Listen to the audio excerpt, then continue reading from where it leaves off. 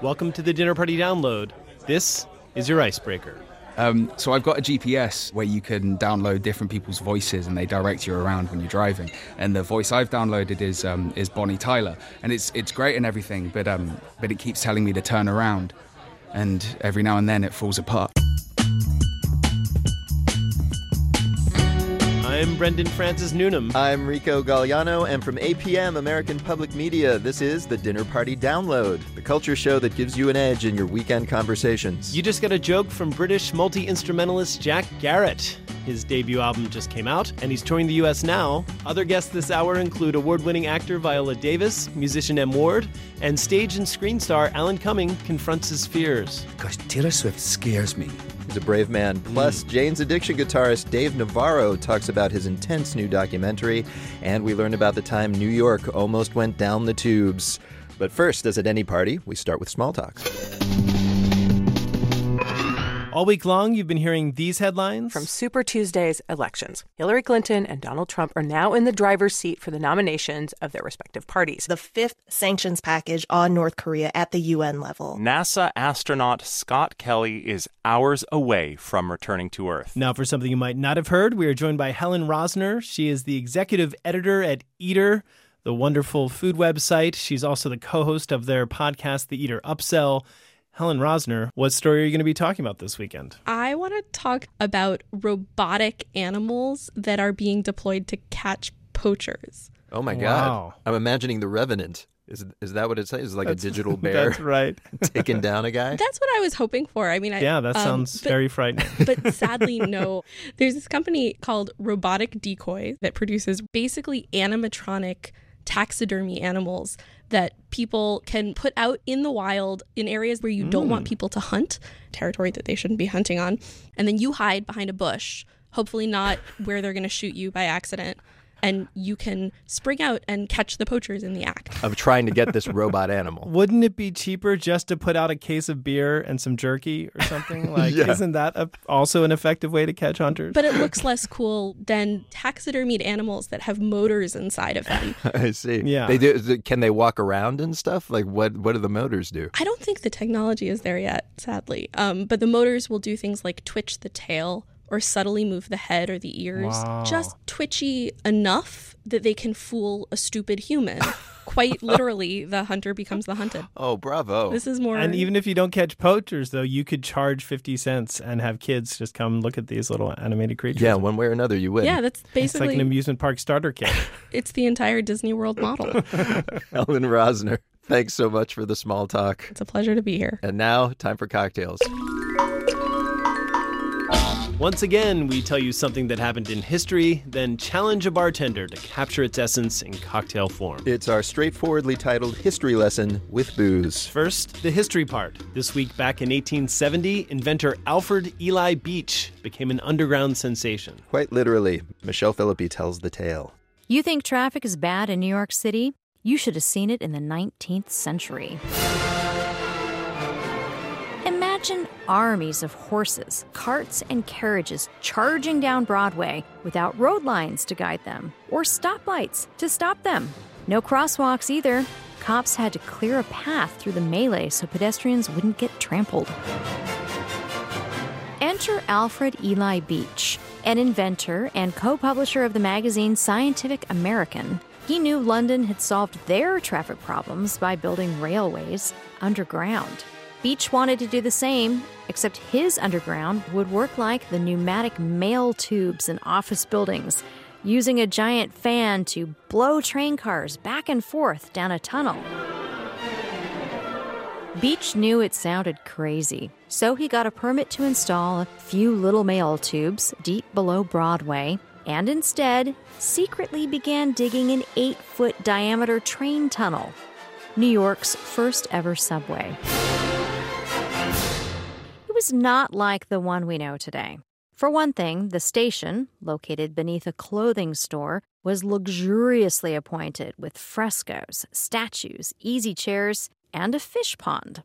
And it wasn't exactly practical. The entire 2-minute ride carried passengers, about a block. The point, of course, was to prove it could work. And when Beach unveiled his subway, tens of thousands of passengers found it delightful. Alas, the powers that be didn't. Elevated above-ground railways were cheaper to build, and landowners worried underground tunnels would make their buildings collapse. The Beach Pneumatic Transit Tunnel was sealed shut, and 40 years later it was demolished. To make way for the subway, New York had decided to build after all.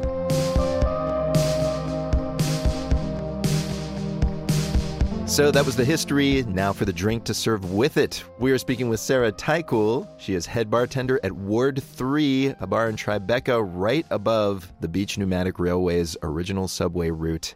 And Sarah, what drink did that story inspire? So I named the cocktail the Underground, and I wanted to do a cocktail that is whiskey-based. Okay. As we are a whiskey bar. Oh, well, then that helps. You have a lot of it around. Yes, exactly. A lot of inspiration around. I use 100 proof rye. Okay. Also cherry herring, which is a cherry liqueur. Punta Mess, which is an Italian vermouth. It has the air of the Manhattan cocktail to it. Absolutely. Being that the bar and the subway were in Manhattan, that seems appropriate. Absolutely. And then just a touch of absinthe. Why the absinthe? It's like such a strong flavor, it seems like. Well, it's just to give it just a little kick. And it's just very unexpected. Kind of like the subway, actually. Exactly. They just thought they were getting a mail tube, and all of a sudden they had a transit system. For sure. That had a lot to do with it. It sounds like a delicious cocktail. I will say, though, since it's based on a subway, to really kind of nail the theme, it shouldn't work all the time. Like every now and then, this drink shouldn't get you drunk. Well, I mean, it's a dark, bold cocktail, and I feel when you're digging out a subway, it's got to be pretty dark down there, and it was a pretty bold move for Beach to take this on. And it packs a punch. It will definitely blow you away. Just like the fans that blew the trains. Exactly. That's my point. God, you should rename this The Terrible Pun. I'm full of them all day. Sarah Tycool, head bartender at Ward 3 in Manhattan. And Brendan, ever since hearing that history, I've been trying to imagine fish ponds in the New York subway. Yeah. I think in the category things I'd least want to be reincarnated as, New York subway fish gets my vote. It's no place for them. I will stay on land. But folks, you're free to swim all around on our website. All our cocktail recipes are there, dinnerpartydownload.org. And now the soundtrack in which a great musician DJs your dinner party. And today our guest is Portland-based M. Ward. Along with Zooey Deschanel, he's half of the nostalgia pop duo She and Him, but Ward has been releasing acclaimed solo albums full of smart indie folk since the late 90s. His latest, called More Rain, came out this week. Here he is to DJ a party full of people whose names he can't recall. Hello, everybody. My name is M. Ward, and here's my dinner party soundtrack. Song number one is a song by a band called NRBQ, one of my all-time favorite bands, and the song I would choose is Me and the Boys. Just a bunch of guys getting in the car, no matter who you're driving off or how far. Feel so good, feel so loud, no backseat driver still is at a drive. Me and the boys. The way that I got hooked on NRBQ was through Ira from Yo La Tengo. Yo La Tengo does an annual benefit in Hoboken, New Jersey, and Ira had one of their songs on the list for songs to cover that night. And once you start hearing some of their songs and you start getting into their records, it's a rabbit hole that you never get out of. Don't raise questions about how it's done. We'll just mess around, having fun. The car gets shifted well up and down. Muffs a little loud, but we love that sound. It's just a great rock and roll song. The tempo, the sound of the guitars, it seems like a good song to start off the dinner party because it wakes you up.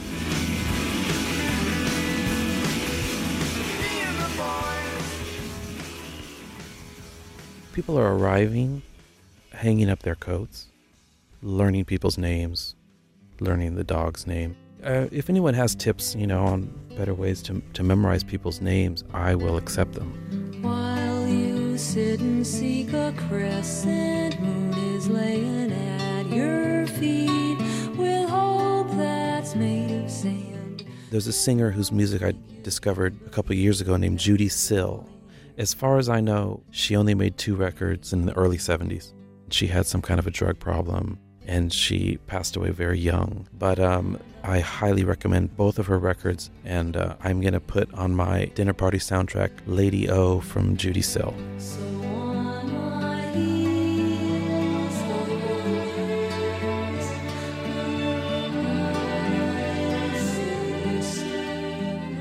Judy Sill's voice to me sounds like a cross between Joni Mitchell and a man.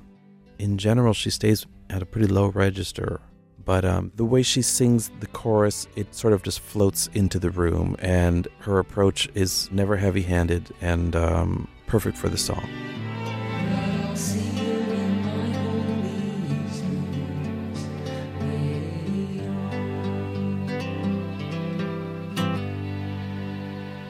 Everyone has probably forgotten each other's names at this point, and maybe there's something continuously cooking on the stove. Scott McPherson, who's one of my favorite drummers and friends in the world, maybe we can have the party at his house. He's got a great little backyard. So I recently discovered a guitar player named James Burton, who is probably in his 70s or 80s now, but he played a lot with Elvis Presley, and the song I would choose is Baby What You Want Me to Do, and listen closely to this guitar playing.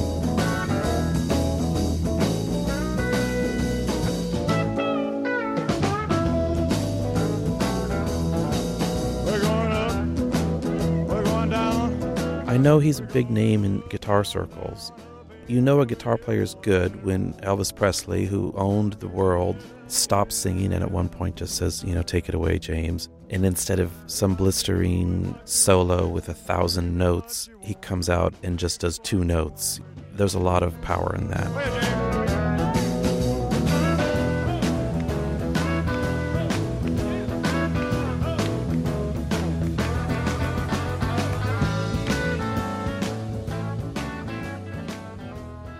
So I would never in a million years play one of my own songs at a dinner party, but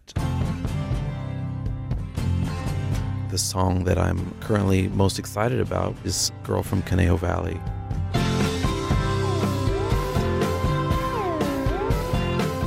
Conejo Valley is a suburb of Los Angeles. It's a very quiet, serene place to grow up. And I did have a couple friends in Conejo Valley who rode motorcycles. And there's a character in the song who's a motorcycle guy, and we gave him a hard time because we never really knew what his name really was. Motorcycle Wilson, last name's a mystery. Charges for rides in his sidecar seat. And my old girlfriend used to not to, but now rides for free.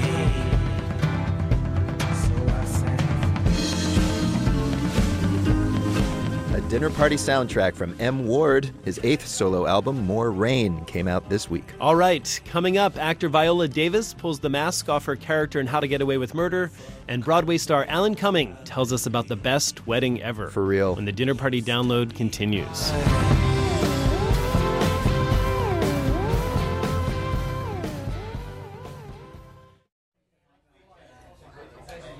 Welcome back to the Dinner Party Download, the arts and leisure section of public radio. I'm Brendan Francis Noonan. I'm Rico Galliano. Coming up, Alan Cumming, former star of Broadway's Cabaret, tells us the song he won't sing from Cabaret. And later, Jane's Addiction guitarist Dave Navarro revisits the darkest days of his youth. But first, let's meet our guest of honor. Yes, and this week it's Viola Davis. It's not a stretch to say she's one of the most celebrated actors working today. She won 2 Tonys and earned 2 Oscar nominations for the films Doubt and The Help. And just to round things out, she became the first black woman to win an Emmy for Outstanding Lead Actress in a Drama for her starring role in the show How to Get Away with Murder. Davis plays Annalise Keating, a tough-as-nails professor and criminal defense lawyer who recruits students to help her crack cases. Here's a clip. Is the man you're referring to Prosecutor Hall? Your Honor. Yes. Good God, this is a farce.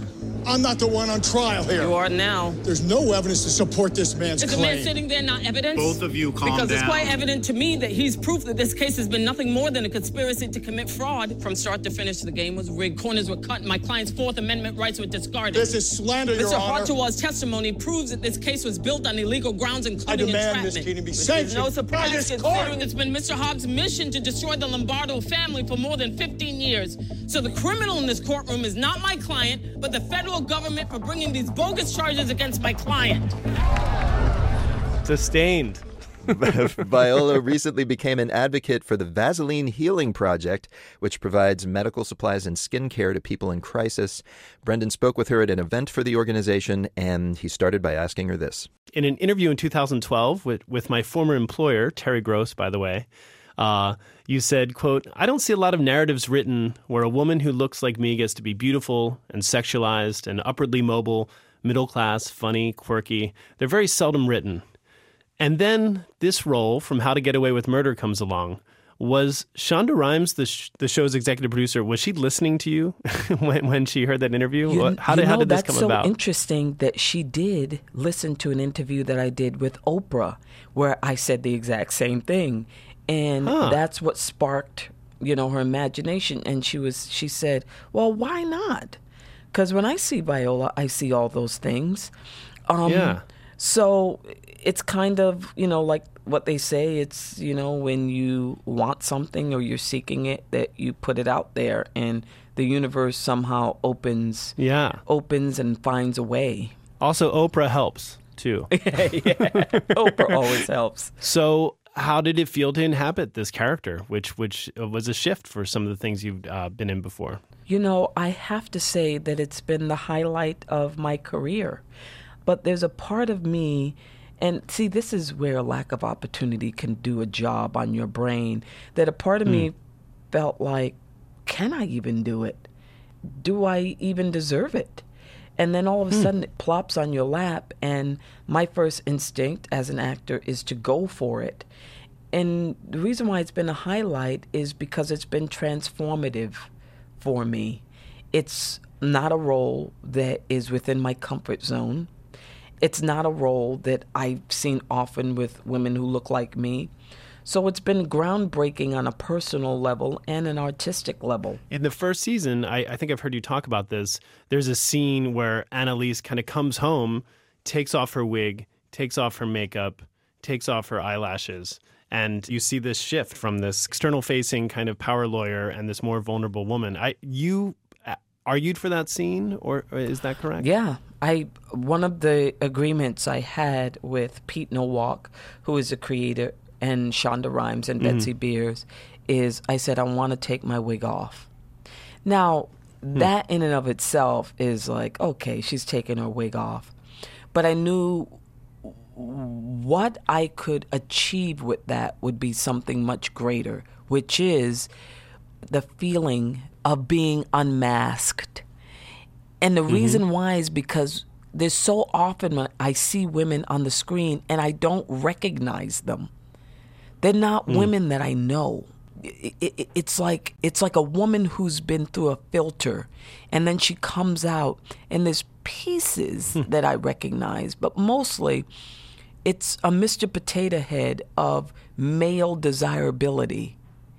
And I just felt like if I'm going to sign a 7-year contract, I didn't want to just see the mask. So I knew if they wrote a scene where I took my wig off, it would force them to write the other side of that woman. Because it's such a bold act of me taking off my lashes and my makeup and my wig, seeing my hair underneath, that you positively would not be able to ignore that. Annalise has some overlap with you. She's immensely successful, but has very humble roots. Your Central Falls, Rhode Island youth was a far cry from Hollywood. And it sounds like growing up, your parents were big advocates for the underserved. Yeah, they were. My mom was involved in the Blackstone Valley Community Action Program. They were just a group of women who were working class poor or just poor who wanted something better for their children's lives. And they were instrumental in bringing a health clinic to Central Falls and having extracurricular activities for the kids that were free, and I watched that growing up. Did I read this correctly? And it landed your mom in jail a few times, right? She always says, Viola, your mama was not in jail. I was in a holding cell. So I have to correct it because she was... Okay, she was, only a holding cell. Yeah, she was speaking at Brown University, and I was with her too. And so we were in the holding cell for a few hours. And this is based on her activism for... Yeah, because she was very much into welfare reform. We were on public assistance, but we didn't want to stay on public assistance. So she wanted more job opportunities. She wanted more educational opportunities. And so she was really instrumental in just fighting for that in the 70s. Well, in your own way, you're continuing that legacy. With your film acclaim and now this mega hit TV show, you've become a household name. And I imagine that as a celebrity, you get approached to lend your name to causes, many more probably than you can say yes to. First, a basic question. How do you sift through all of the asks? Well, I still do my speaking gigs across the country, so I do a lot of that with women's groups. But the Vaseline Healing Project, in partnership with Direct Relief, it's just a sheer number of people that it's reaching. And then learning about Direct Relief, which is an international medical aid organization, the sheer number of people that they service every year. And now this whole initiative to give medical aid to people on the front lines of disaster and crisis, it appealed to me. The poor girl from Central Falls absolutely sits with me all day long in good ways and bad ways. And this is one of the good ways. Yeah. And I think I heard you tell a story about how, one of your sisters was injured, was burned as a child, and kind of, so skin issues actually. Yeah, she was. Yeah. Because we were making sugar candy, which is a southern delicacy with grease and sugar. And she, the flame was on too high, so the grease literally sprayed her face. And she started, her whole skin blistered. And my mom put Vaseline on it. Yeah. And it was a salve that gave her a lot of relief, before we, sent her to the emergency room. But, Vaseline there's no African American especially that can't tell you about Vaseline. We put it on our scalp. We put it on our skin because our skin could get very dry and ashy, as we say. But the fact that most people in the front line of disaster and crisis complain about skin infections. Yeah. And if they had petroleum jelly, it would make all the difference in their lives. I'm just looking at the clock, and I want to ask, we ask two standard questions. We ask our guest of honor. Our first question is, what question are you tired of being asked in interviews? What question am I tired of being asked in interviews? How do I prepare for a red carpet? I don't want to say that, but yeah, I'm tired of that one. That sounds fair. And then our other question is in reverse of that, which is, can you tell us something we don't know? And this could be something either about you that you haven't shared in an interview before, or just kind of an interesting fact about the world. I think that I would love people for someone to ask me more about what makes me tick, about what makes me get out of bed in the morning, about what I live for, or what's keeping me from getting to what I live for. I like questions like that. What is getting you out of bed and excited right now in your life in 2016? What's getting me out of bed is the fact that I just feel like I'm a part of this renaissance with how people are seeing women of color especially, that playing Annalise Keating is giving people a different viewpoint into the pathology of women of color, which is that we're just as vast, just as messy, just as beautiful, maybe just as dynamic as anyone else. Because people don't realize that Jim Crow laws are over, segregation is pretty much over, so is slavery. But what's left is a perception. What's left is a mindset. You can't gauge that. But in some ways, in just being a part of Shondaland, is that you're changing people's perception. You're forcing them to come into a world where there's someone who you may not necessarily have even thought of in that way. And I love that because that's exactly why I became an artist. It's exactly why. Viola Davis, and speaking of portraying the whole range of human experience and non-humans, later this year she will appear in Suicide Squad, which is her first comic book movie. Oh my. So perhaps more accolades are in the offing for her. That's right. And folks, if you want to see the creepy trailer for that film, plus a video of the Oprah interview she alluded to earlier, you can find both at our website, dinnerpartydownload.org.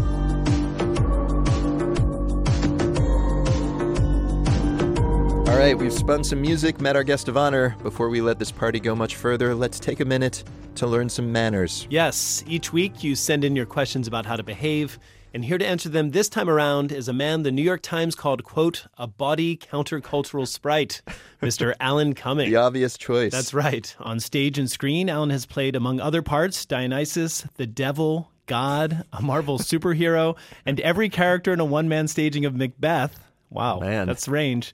In recent years, he's co-hosted the Tonys, stolen scenes in the TV drama The Good Wife, written a best-selling memoir, and revived his iconic role as the Master of Ceremonies in the musical Cabaret. Classic. Which is fitting because his new project is an album of live cabaret performances recorded at the famed Cafe Carlyle in New York City, and it's called Alan Cumming Sings Sappy Songs.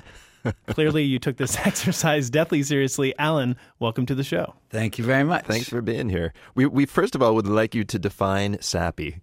Is that as opposed to genuinely heartbreaking? Are you seeking melodramatic or maudlin stuff? It's actually interesting because I've realized, I don't know why this is a surprise, but I don't think of sappy in the same way as American people. Like sometimes I've lived here for like 18 years and I still find that we're divided by a common language. There's a big gap. But sappy to me means emotional, maybe a little more emotional than you're comfortable with. But at the same time, it's also going to be fun. Yeah, so there's an element of mirth even by calling it. And you are naked on the cover of this album. Yes, with a outside the Cafe Carlyle. So people know that they're not just going to be weeping. No, that's true. It's at the Cafe Carlyle, so it's in front of the Carlyle Hotel. Yeah. And you see the kind of classic world tradition. place. And at the same time, there's me naked with two dancers holding a big bottle of champagne in front of my penis. Right. So you're clearly winking at the audience as you perform some of these tunes, but... Well, I don't think... I mean, there's only really...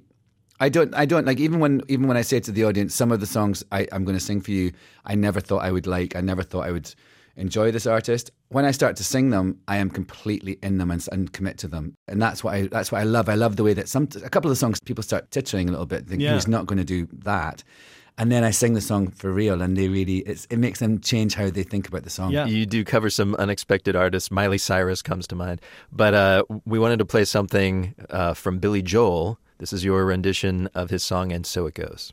And every time I've held a rose, it seems I've only felt the thorns. And so it goes, and so it goes, and so will you soon, I suppose. That's so beautiful. Hearing that brogue on Billy Joel is beautiful. Oh, thanks, boys. Growing up in Metro New York, I mean, Billy Joel, it's what you hear when you go fill up your gas tank, or go to a diner. But he's a poet, and I feel like you really pulled that out. What made you choose that song? I just love it. I think it's so haunting and beautiful. And what it says is that it's basically someone's been hurt, and so in this song, he's saying, you can break my heart. Yeah. Which is so awful. I mean, it's so beautiful that I'll let you break my heart. And I sing another of his songs in my show and on the record. Yeah, Goodnight Saigon of all tunes. Goodnight Saigon, yeah, which is great. Brilliant song. I mean, it's about veterans of Vietnam. Yeah. And it's actually, because it's so intense at the end, I've actually now said whenever I go to different theatres, I said, do a blackout immediately at the end of this song, because if you don't, the audience are so shocked, and it's quite early in the show, and they're like, oh, I thought we were going to get funny songs, Miley Cyrus. And then suddenly, it's like that scene in The Producers, when the audience is completely horrified. Yeah. They're like that, and they don't know what to do, and they kind of don't clap. So I actually... I try and make sure there's a blackout as soon as I finish it, just to get... To cue the audience. Very clever trick. Cleanse the palate. Yeah, it's right. And scene. Actually, you say that the seeds of this album were planted during the recent run of the musical Cabaret in your dressing room. Yes. Which you rechristened Club Cumming. What was going on at Club Cumming, and how did it lead to this? I mean, really, it's because I went back to doing something that I had done 14 years before, at Cabaret, that role. And I was very overwhelmed by it when I did it in 1998. I didn't quite have as much fun as I think I could have because I was so green and it was a huge thing to happen to me and I was on my own. Anyway, so this time round, I thought, if I'm going to get through this, aged 50, dancing my tits off with all these girls. Look 50, Alan. Thank you very much.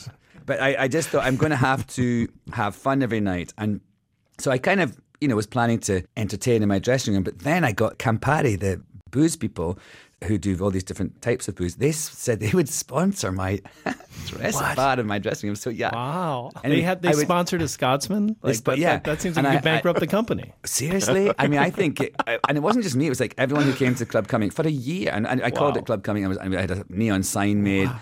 The box office people said that people would come and say, "Could I have 2 tickets for the Thursday evening show and 2 tickets to Club Cumming, please?" And they were like, it's just really his dressing room. You can't buy a ticket to get into it. But then eventually we sold. For charity, we would do these. You can come to Club Cumming on a Wednesday night, which is when I made soup because it was a matinee day, and I would always DJ. And it was like there was a bar, and there was people paid like $15,000 to come to Club Cumming. Dude, I know, right? And it was always just the best fun. So during that time, I would play lots of music, and a lot of the songs in the show and on the album, I grew to love in Club Cumming. These chances I'm taking, these struggles I'm facing, sometimes might knock me down, but no, I'm not breaking. Alan Cumming, his new album is called Alan Cumming Sings Sappy Songs, and he's given us a new goal, to get a pizza joint to sponsor our studio. We're open to it, you guys. Come on, everybody. You may have noticed in that so-called etiquette segment, Alan didn't actually answer any etiquette questions. Never fear, after we take a quick break, he'll be back to do exactly that when the Dinner Party Download continues. The Splendid Table, insightful and useful conversation every single week for your life in and out of the kitchen. Speaking of useful, this week Lynn talks to superstar chef Daniel Boulou in his kitchen about how he makes that garlicky mayonnaise aioli. I am putting 1 clove of raw garlic, who split and remove the germ as well. Now, why are you taking the germ out? Oh, because that one time, I worked in France for a chef called, I didn't work with him directly, but I heard his comment, and the germ of garlic was giving a very vulgar taste to the dish. It would never have occurred to me that a dish could be vulgar. That's this week on The Splendid Table. Subscribe at iTunes or via your favorite podcast app. Welcome back to the Dinner Party Download, the show that gives you an edge in your weekend conversations. I'm Rico Galliano. I'm Brendan Francis Noonan. Coming up, we'll hear a brand new song from the genre-busting musician Esperanza Spalding, and in a few minutes, guitarist Dave Navarro bears all in his new documentary, Mourning Son. But first, still with us is Alan Cumming. He won a Tony for starring in Broadway's revival of Cabaret, but more recently, he's garnered multiple Emmy nominations playing a blunt crisis manager on CBS's The Good Wife. And we need a blunt crisis manager to take on our listeners' etiquette questions. Alan, you ready for these? Yes. All right, here's something from Caitlin in Los Angeles. Caitlin writes, I went to school for musical theater. It seems that at any dinner gathering, people ask me to sing something. Oh. What is your go-to shutdown for a guest or family member that begs you to do something funny or give us a song? Or do you just do it? I don't do it, really, Caitlin. I actually, when someone says something like that to me, often people say to me, "Oh, say something in an American accent," because they know me from The Good Wife and they can't believe I speak like this in real life. Or if anyone says something like that, or sing a song or blah blah blah, I say, there's a variety of things. I say, "I'm not a performing poodle." That's number one. And you say that with a Scottish accent. Yeah. That's quite attitudinal there, Alan. Or else I say, "Oh, I'm not working right now." There you go. That's exactly. usually good. But this question involves a dinner party where you're surrounded probably by friends and family. This isn't some random fan. Oh, if it was with friends, I'd be like, "Oh, come on, sake. You really expect to, like, if you're a doctor, are you going to operate on someone right now? If exactly. I say so, how dare you? And it's usually something, or if people want me to do some lines from a film I've done, or the number of times I get asked to sing Willkommen from Cabaret. Seriously, it must be thousands of times. People think, wouldn't it be fun if you sang Willkommen? I'm like, no. And So they're I would, like- so I would, I wouldn't, I would. So Caitlin, to answer your question, I would slap them down in a humorous way. The use of the word performing poodle, they get the message. All right. This next question comes from Xaviera in Austin, Texas. Mm-hmm. And Xaviera writes, how do I get my straight man to wear more eyeliner? Oh, well, I would say show him pictures of boys who've got a bit of a eyeliner, a bit of a smoky eye, and see what Google me. There's a lot of... you could Google me, Alan David Cumming. Bowie, lots of people. Yeah. But I think she needs to say to him that he looks so handsome when he does it. Okay. It's a very, masculine look.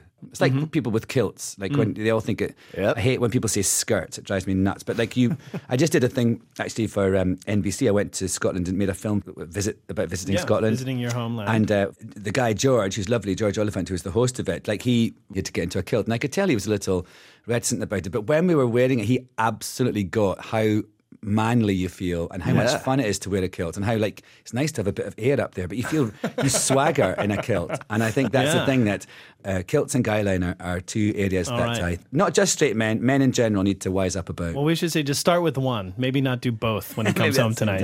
Maybe that's an issue. Here we go. The next question comes from Genevieve in California, and Genevieve writes, how should you proceed if you discover that you've mocked something, a band, a TV show, etc., that your party host likes?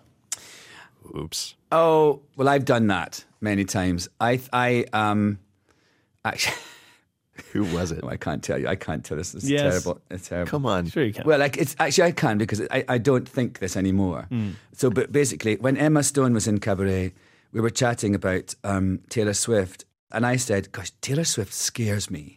I just said that.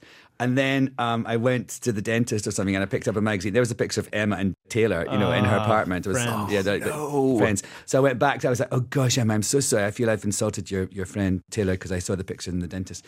And she was like, "Oh no, it's fine, blah blah." But Taylor Swift, she used to scare me, just because she was so kind of powerful and everywhere, and I felt like, I don't know, I felt like she was ubiquitous. I felt she could eat me. Do you know what I mean? but now she could take over the country. But now, she could take over the country, but now I don't know, something changed, and I met her and she was absolutely charming. But anyway, the other person who used to scare me was Dakota Fanning.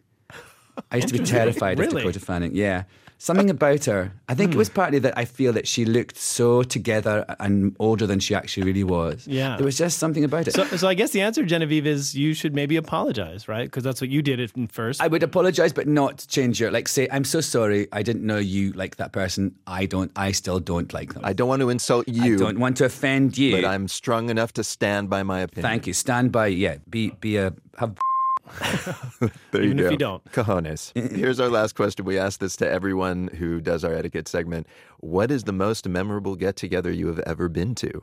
Who, what, and where? Details, please. I think it would have to be the wedding of my lovely friend Liza Minnelli and David Guest in 2002. Because first of all, she had all these bridesmaids, many of whom I thought were dead. Do you know when you see people that you think Oh, you had mean they were already died? iconic, like iconic women? people who had already had died. Yeah. Like Gina Lollobrigida walked down the aisle and I was like, holy Right. And then Michael Jackson was kind of like the matron of honor, so he was kind of futzing with her veil and everything. That was goodness. And then the whole thing was held up by a long time because Elizabeth Taylor had got into the car to come and hadn't realised she was wearing her slippers, so they had to go back to the hotel and get her shoes, and so we're all hanging around.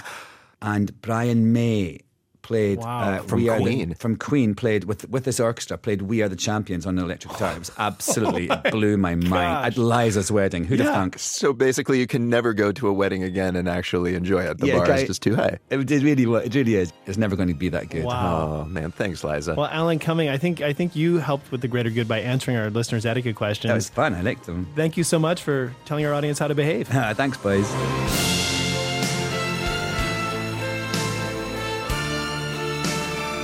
Alan Cumming. His new album is called Alan Cumming Sings Sappy Songs Live at the Carlisle, not to be confused with Iron Maiden's seminal album Live After Death. Yes, those are very different works. They are both British, though. I get it. And folks, if you're confused about the proper way to behave, you can always send your etiquette questions to us via our website, dinnerpartydownload.org.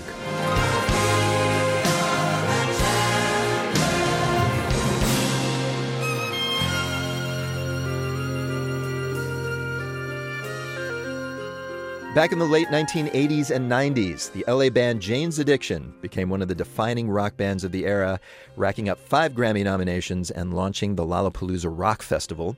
With their blend of progressive metal and psychedelia, they still sell out tours whenever they emerge from periodic hiatuses. Dave Navarro is the band's lead guitarist. He's also played with the Red Hot Chili Peppers and hosts the radio show and podcast Dark Matter, which is an apt description of his latest project, the documentary Mourning Son. Directed by Todd Newman, it's about Dave coming to terms with the death of his mother, who was murdered by her ex-boyfriend when Navarro was 15 years old. When I spoke with him this week, I first asked why he made a film about the murder, knowing that during editing he'd have to repeatedly revisit a subject he had previously not talked much about publicly. It sounds, you would think that, and let's be clear. I hadn't avoided telling it, and believe me, there was years and years of therapy that prior to all this. Like, I don't recommend, if you have some traumatic event, to just dive headfirst into filmmaking. You know what I mean? Like, there's a lot of work that goes up to it. Yeah. To be perfectly honest, I mean, I don't know if it was a defense mechanism or just the process, but being a filmmaker allowed me to step back from it in the editing process and watch it as a creative project, as a film, and watch it as a third party. In a sense, did it get easier the more you saw it? It's the human condition is different on every single day. So one day is super easy, and I'm like, this is great, and this is really interesting, and it's inspired, and I'm super energetic about some creative decision we're making. And then 2 weeks later, I have more of a hard time watching some stuff. If you don't mind, can I talk about the tragedy that lies at the heart of this film? Your mother, former model, a beautiful woman inside and out, it seems, center of her community in a lot of ways. It seemed like the center of the neighborhood. Absolutely. Everybody loved her. Absolutely. And what's crazy to me is that everybody in the neighborhood seemed to know that her ex-boyfriend was stalking her and had threatened her. Yes. And yet somehow this act couldn't be stopped. What does that do to you in terms of the way you relate to safety, your concept of safety in the world? I think that the organ between my ears is much more damaging to myself than anything in the real world. I think of scarier things than are actually presented to me.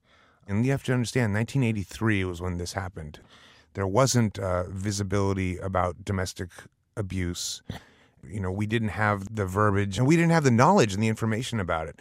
Especially in that little community, we didn't really even know that was a reality. That could be possible. Yeah. At 15 years old, the furthest thing from my mind was that this could potentially end in a terrible tragedy. Right. So you're dealing with that, and you're dealing with the fact that for many years your mother's killer was still on the loose. Yeah. While the band that you were in, Jane's Addiction, actually started blowing up and becoming incredibly popular. And it's a fascinating part of the movie where this time in your life that should be amazing, you're actually frightened and unhappy and descending into heroin addiction. Yes. Like the last time I was downtown for any period of time was right over here on Skid Row when we used to buy syringes. We're in downtown LA. Yeah. Well, there was, that's where the vets used to go hang out, and they would get insulin needles. Because back in the 80s and 90s, you couldn't just go into a drugstore or go to a needle exchange. There wasn't anything like that. So we would have to buy insulin needles off the vets for $2 a pop. So I'd go from playing the Forum, which is a big venue here, and getting in my car and going to Skid Row to buy a $2 syringe off the street. And yet there was no glamour to any of it. But simultaneously, Jane's Addiction's music is not inherently super dark. I'm thinking of songs like Summertime Rolls. There was an almost hippie aspect to your music. There was the hippie aspect of the music, and there were songs like Idiot's Rule and Been Caught Stealing, which were funny, straight up funny. Exactly. So, but could you relate to those songs during this dark period where your mother's killer is on the loose and you're wrestling with addiction? Yeah, but I mean, even when you're shooting dope every day, not every day is bad. Let's be honest about this. You know what I mean? You don't keep doing it if it's awful all the time. Oh, yes. So there are times that are fun. There are times when you feel love. There are times when you're having a great time and laughing. Was there a song that you would play that seemed especially cathartic at that time? I always had an affinity for Then She Did. That had everything to it that I loved about music, which was space, lyrical depth, musicality, a little bit of prog, a little bit of goth. When you played that, could you forget what was going on? Was it actually escapism? Well, all the time the shows were. Yes, this killer was on the run for all these years, these early years of Jane's Addiction. But I think one of the things that saved my life, ironically, at a time when I was also arguably trying to kill it, were the shows and was the music and was the band and having direction. And I looked outside.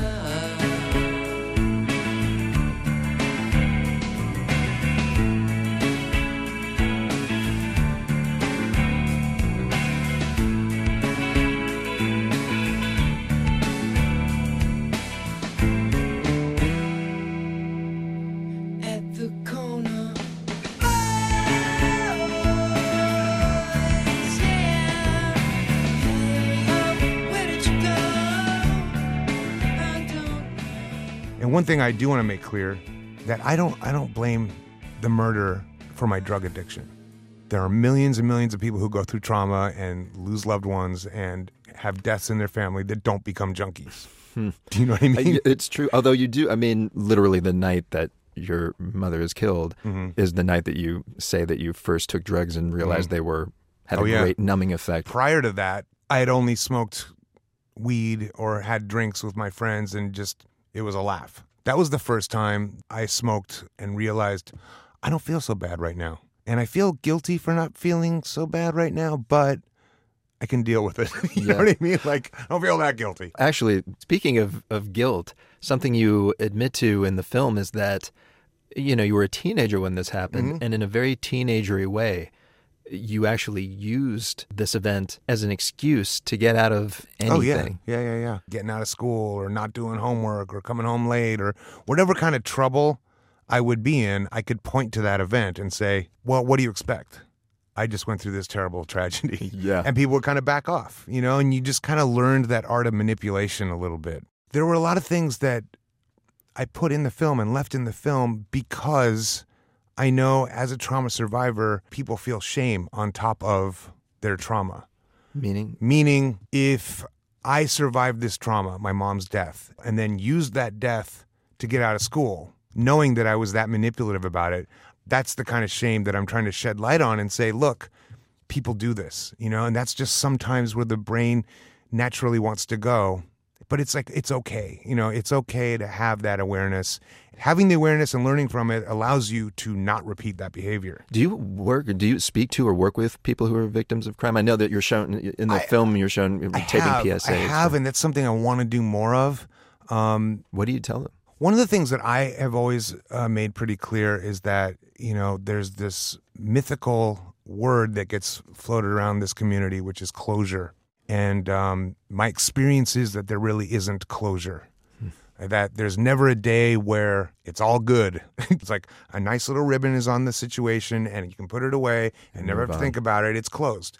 No, this thing is going to be open forever and ever. What does happen is it gets easier to live with. What does happen is you can help others by sharing your story. Sometimes just letting someone know that they're not alone is helpful for them. And being of service to somebody else is cathartic for yourself. And I find that there's more examples of feeling closure in those times when I'm being there for someone else. The film ends with a song by Elliott Smith, who's another musician and addict, but who, at least apparently, gave into the darkness and committed suicide. Why choose that song to end with? That's an interesting question. He's one of my favorite artists of all time.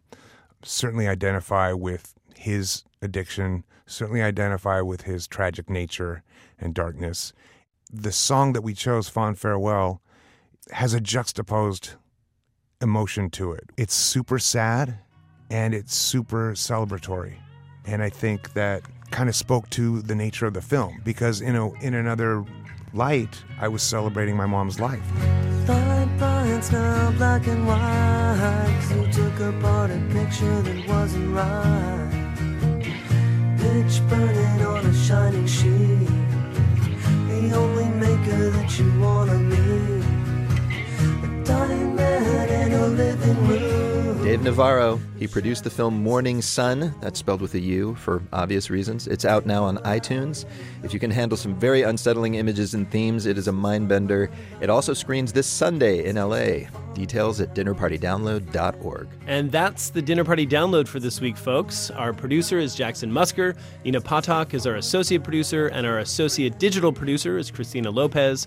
Our interns are Carla Javier and Christian Coons. Jeff Peters engineered this week. Larissa Anderson is our executive producer. And now, before we leave you, here's One for the Road, a song to spin on your way to or returning from this week's dinner parties. Jazz bassist, vocalist, and composer Esperanza Spalding just released a new album. It's called D+ Evolution, and it's far funkier than the phrase jazz vocalist would lead you to believe. Here's a track from it called Earth to Heaven. Bon appetit. Thought and strength and breath, ain't much else left. Better have your fill before you know it's over. Shit the natural laws, and if a heavenly God should call, is it heaven at all? Sober.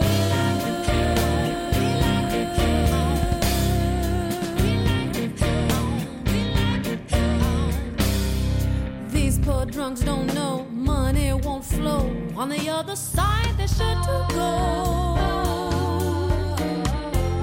Withdrawing from the need to achieve. Be careful what you believe in strong, for you carry it on. Over. There are no perfect amends here. You get to just keep on getting there, getting there. There's no promise or test here. You get to just keep on getting there, getting there. I'm Brendan Francis Newnham. I'm Rico Galliano. Thanks for attending the Dinner Party Download. All right, nice show, man. Thanks. By the way, I like the eyeliner and kilt look. That totally works. Oh, thanks, man. But lose the bagpiper. It's too much? Too much. The Splendid Table. Insightful and useful conversation every single week for your life in and out of the kitchen. Speaking of useful, this week Lynn talks to superstar chef Daniel Boulou in his kitchen about how he makes that garlicky mayonnaise aioli. I am putting 1 clove of raw garlic, who split and remove the germ as Now, well. why are you taking the germ out? Oh, because that one time, I worked in France for a chef called, I didn't work with him directly, but I heard his comment, and the germ of garlic was giving a very vulgar taste to the dish. It would never have occurred to me that a dish could be vulgar. That's this week on The Splendid Table. Subscribe at iTunes or via your favorite podcast app.